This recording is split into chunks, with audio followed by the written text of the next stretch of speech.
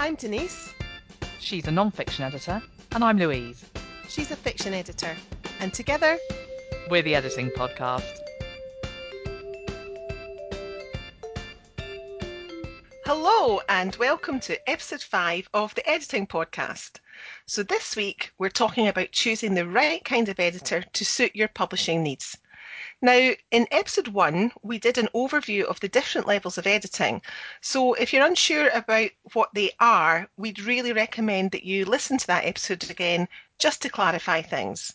Definitely. So I think the kind of things that will influence your decision are things like what your budget is. Might it be that you can use friends or fellow writing group members to help you out with final proofreads or structural work?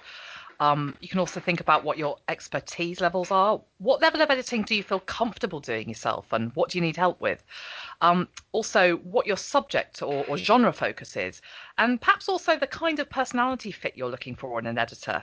And last couple of things, think about the time frame you want the job turned around in, what your publishing goals are, and maybe, for instance, you're working with an agent or you decide you want to go it alone. And then finally, who your audience is.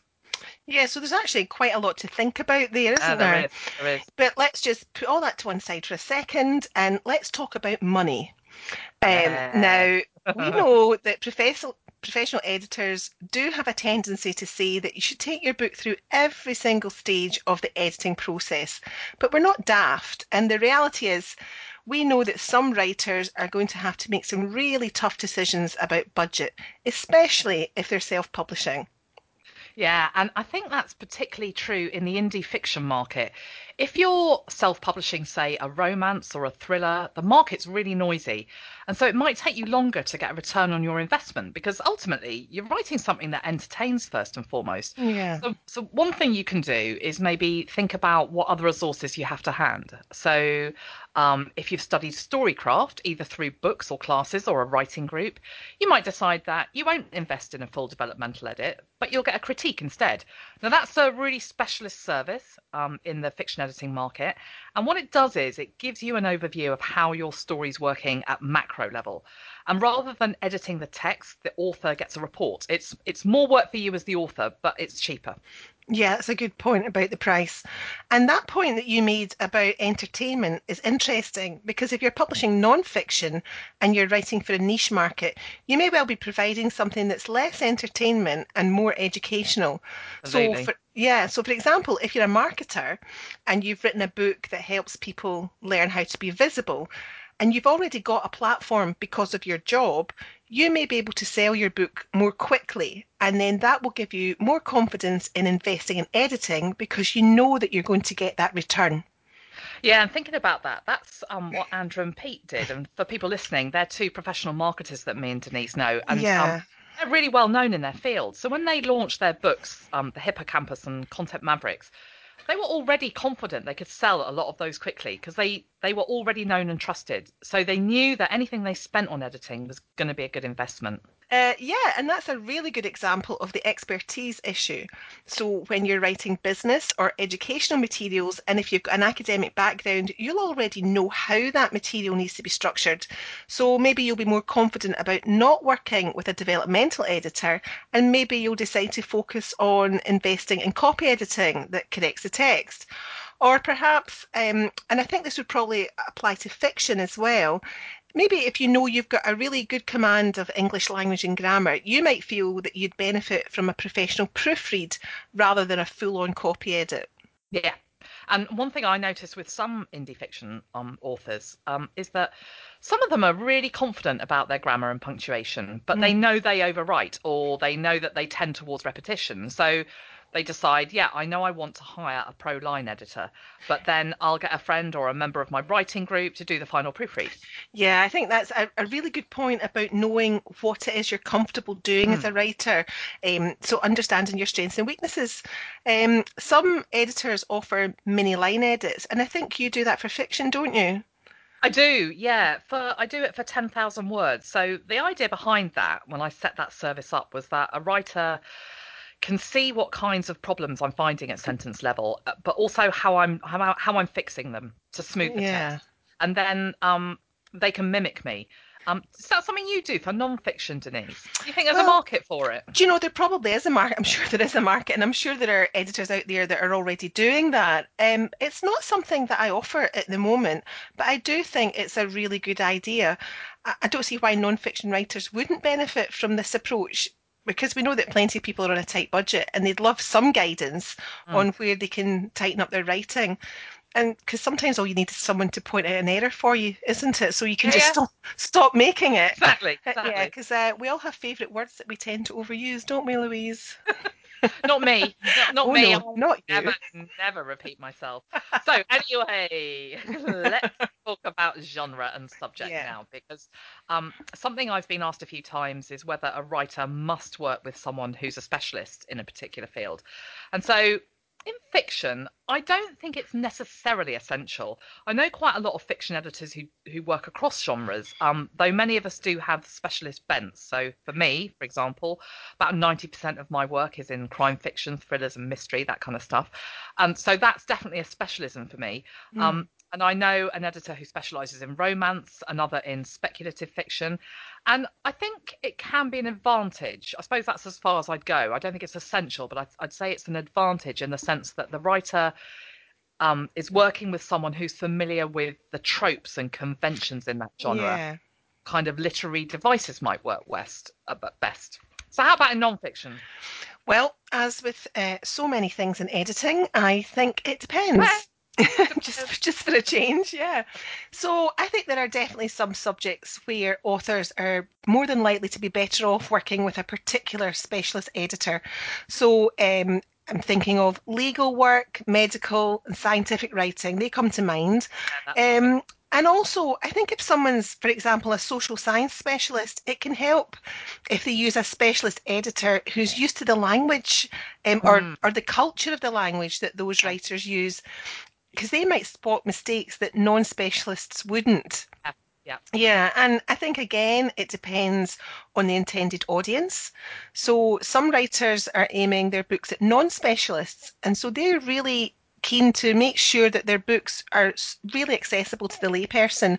So it's not so much that the editor needs to be a specialist themselves, but more that they can edit with an educational and accessible tone in mind.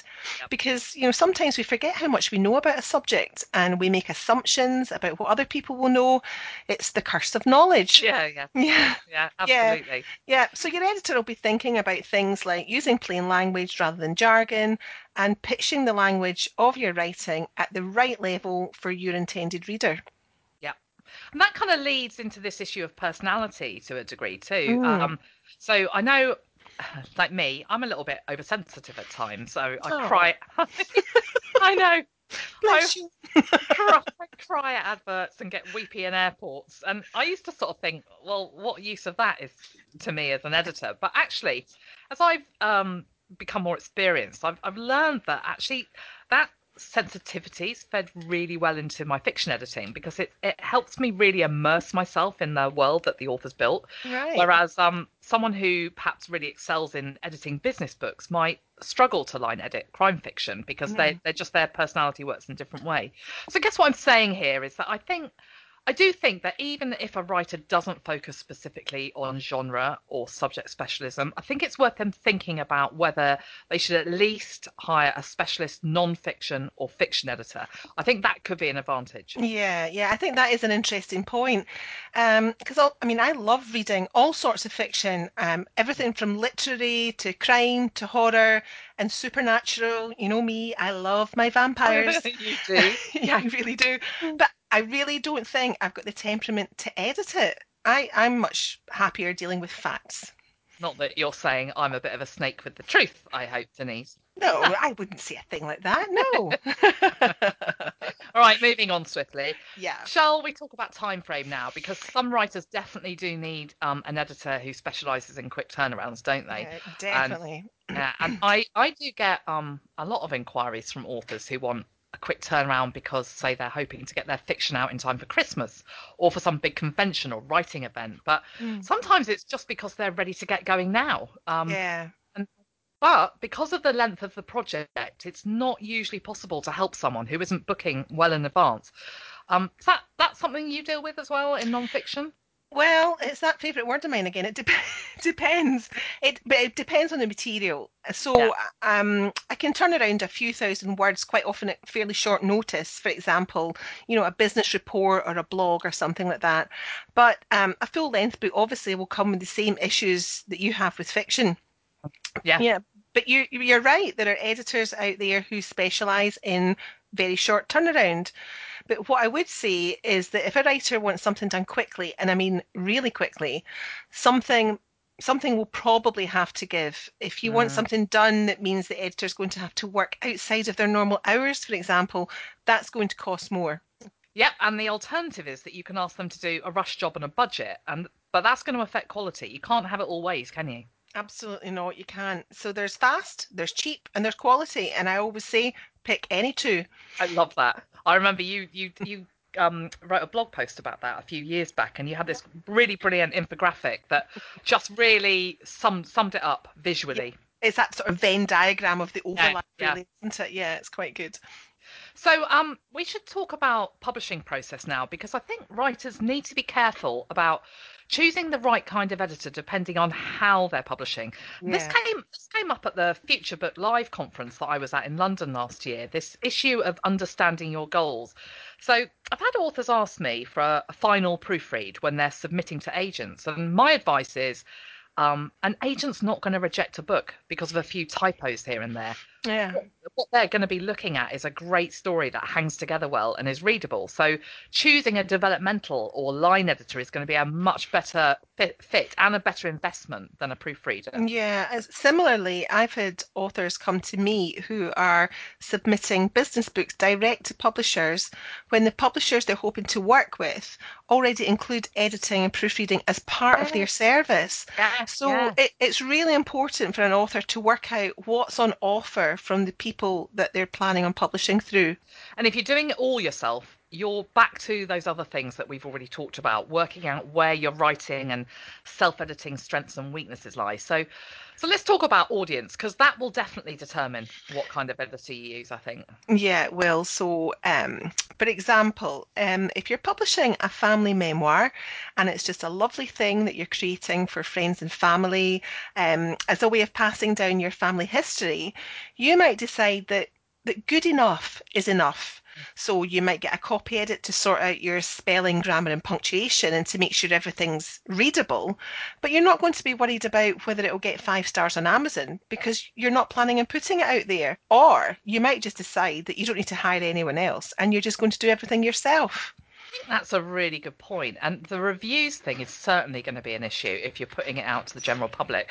I've got a regular author who published, I don't know, maybe 10 books on Amazon before he Oh, came to me. yeah. People loved his stories because he's a really great world builder and a really good self-structural editor. But he was getting Amazon stars knocked off and grumpy reviews because of the sentence level mistakes. It was just All right. basically a lot of his readers were pedants. And Yeah. so that's how I ended up with his back catalogue. And he absolutely knew he needed a copy editor because his audience was demanding it. And that's a really good reminder that it's never too late to work with an editor or to do your own editing. Yeah, and that really is the beauty of publishing in the 21st century, I think. Digital Yeah. publishing has really democratized things, but and given everyone the opportunity to make informed decisions, not just about who they want to work with, but how they want to publish. And if they want to change their mind and do something differently, they can go back. They can change their mind. They can have another go. It's really worth remembering that when it's not set in stone. No, Once no. once the process is finished, we can Yeah, always go back and review yeah, things. yeah. Okay, then let's wrap up with a quick overview. So if you can just remember that when you're deciding what kind of editor to work with, think about your budget and who else around you might be capable of helping you with some parts of the editing process, but also look at your own experience and skills and think about your strengths and your weaknesses. Yeah, and ask yourself whether you want to work with a specialist fiction or non-fiction editor, or even someone who has subspecialist experience in terms of genre or subject, and whether you want an editor who's a particular personality type. Yep. And also consider your time frame and what the implications are for the quality of the work and for the cost. And also who your publishing partners are, agent, publisher, What are those people expecting you to do? What do you need to do yourself?